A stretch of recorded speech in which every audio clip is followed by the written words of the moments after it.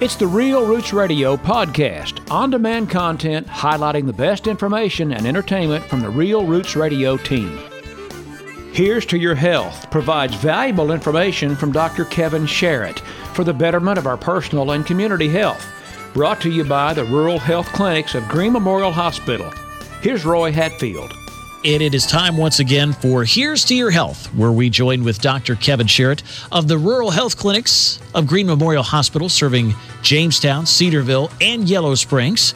And the good doctor joins us every Tuesday at 9:30, even while he's seeing patients to share important public health information. Doctor, first of all, it's always great to hear from you. How are you today, sir? Good to be with you, Roy. Thanks. I'm doing great. Never better. How are you? Hey, you know what? We're trying to make it through this crazy world is about all I could say.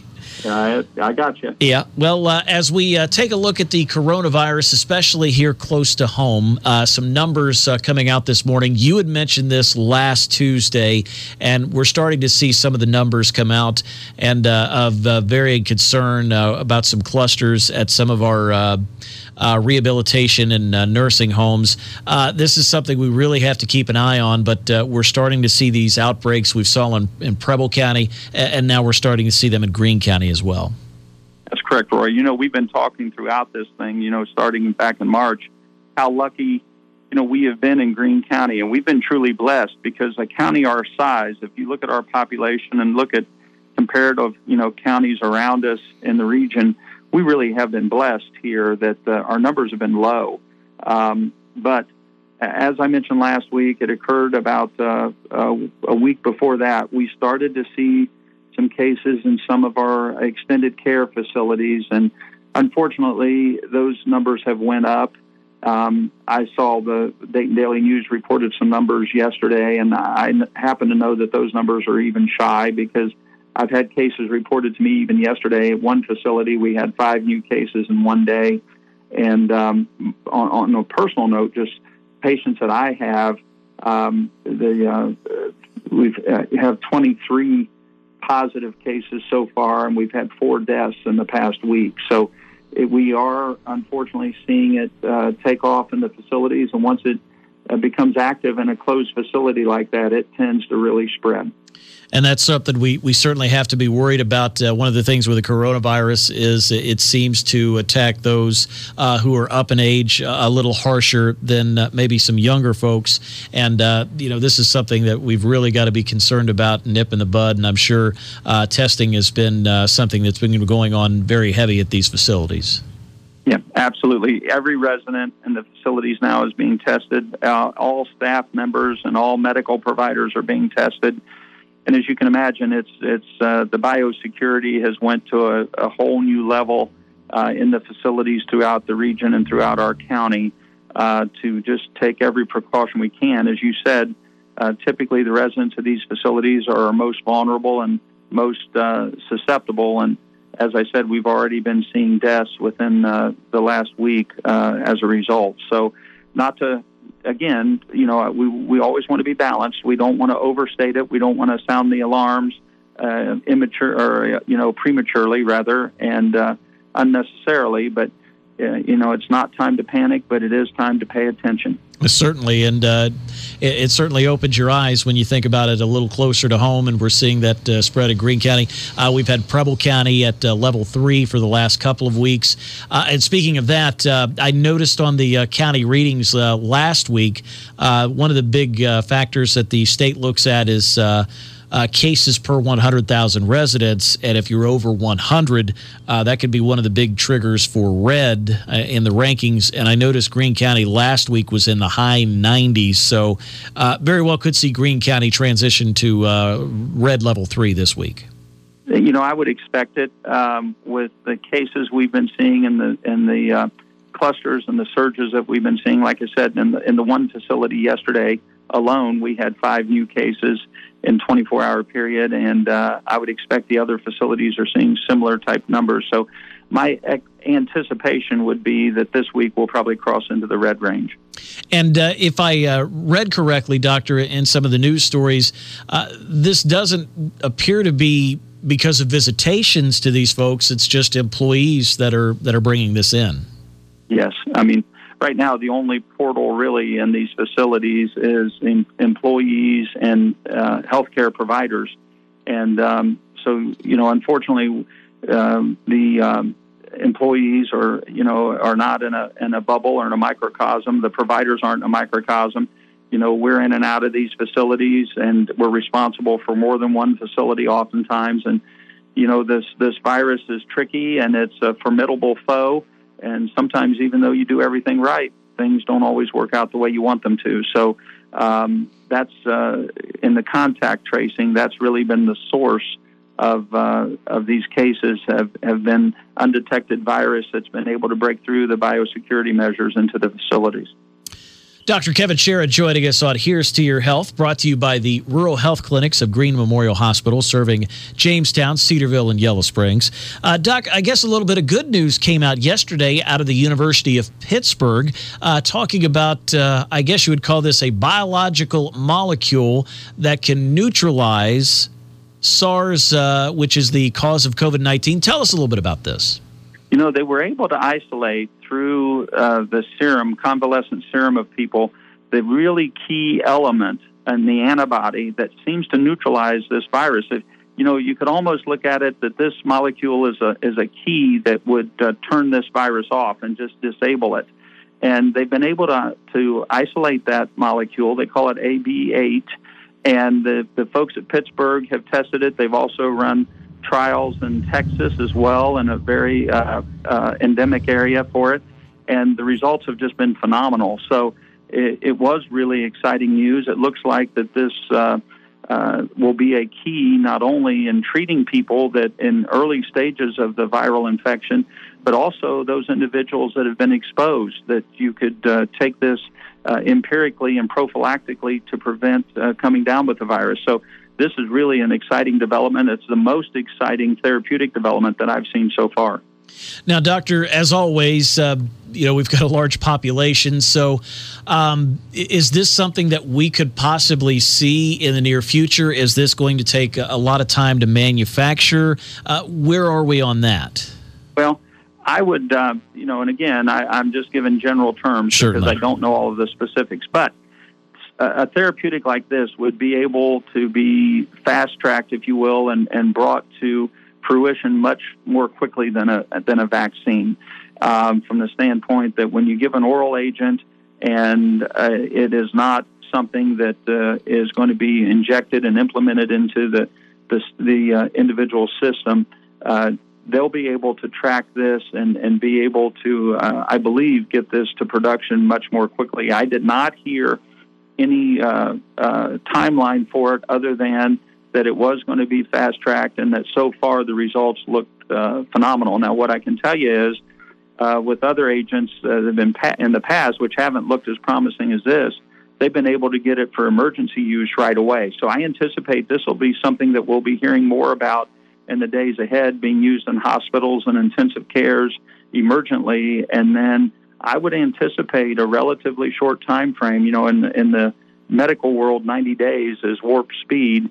I would anticipate fairly soon that unless there's any kind of roadblocks and any kind of adverse effects to this, that it'll be available sooner rather than later. So there's some certainly good news where we could use it with Dr. Kevin Sharrett on Real Roots Radio. Doctor, you mentioned vaccines. AstraZeneca was put on pause as they investigated a case. It would seem, by all accounts, that they got some positive news on that. I know those trials have continued in the UK. I'm not sure about the United States, but they have continued in the UK. A lot of people felt that they were kind of the leader when it came to crossing the finish line first. But now we're hearing some positive news out of Pfizer. I know Bill Gates says he thinks if anybody has a chance of crossing the finish line first, it might be them. And they're saying that they really believe that we could have a vaccine before the end of the year. Yes.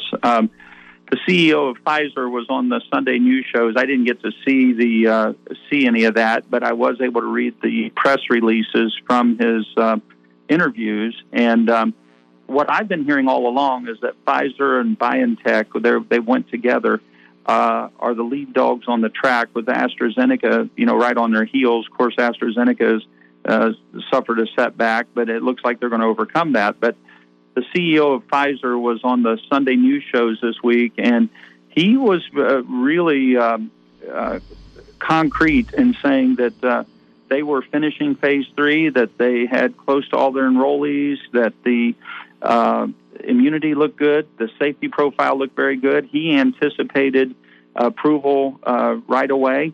And to the extent that the thing that caught my eye is that he said that they've already started manufacturing and packaging, and they had hundreds of thousands of doses right now ready to be shipped. And, for them to make that kind of an investment and go ahead and package it and have it ready to go tells me that they're really confident they're going to get approval. And he felt like that the vaccine would be ready for distribution sometime latter October, November. So I'm hoping he's right on that. That's honestly and frankly sooner than I expected. But for someone of his stature to go on national television and say those things, and again, putting his money where his mouth is, saying that they've started the manufacturing and that they already have hundreds of thousands of doses, ready to go, ready to roll, tells me that they're confident that this is going to happen. And like you said, Doctor, with anything else in this world, follow the money. That's right. Yeah. And so, they would not invest in having those doses packaged and ready unless they were really certain that it was a go. Well, let's certainly hope so. We could certainly use some good news. And I think the quickest way, your opinion, I'm seeking the quickest way out of this pandemic is not only for one to hit, but for several to hit so we could get more of those doses out there. Absolutely. I mean, when you look at the numbers, not only, in our country, and looking at the flu vaccine, and we talked about the flu vaccine, and by the way, that's going well. I would say all the primary care providers and pharmacies and area, individuals that are giving the vaccine are now actively giving the vaccine.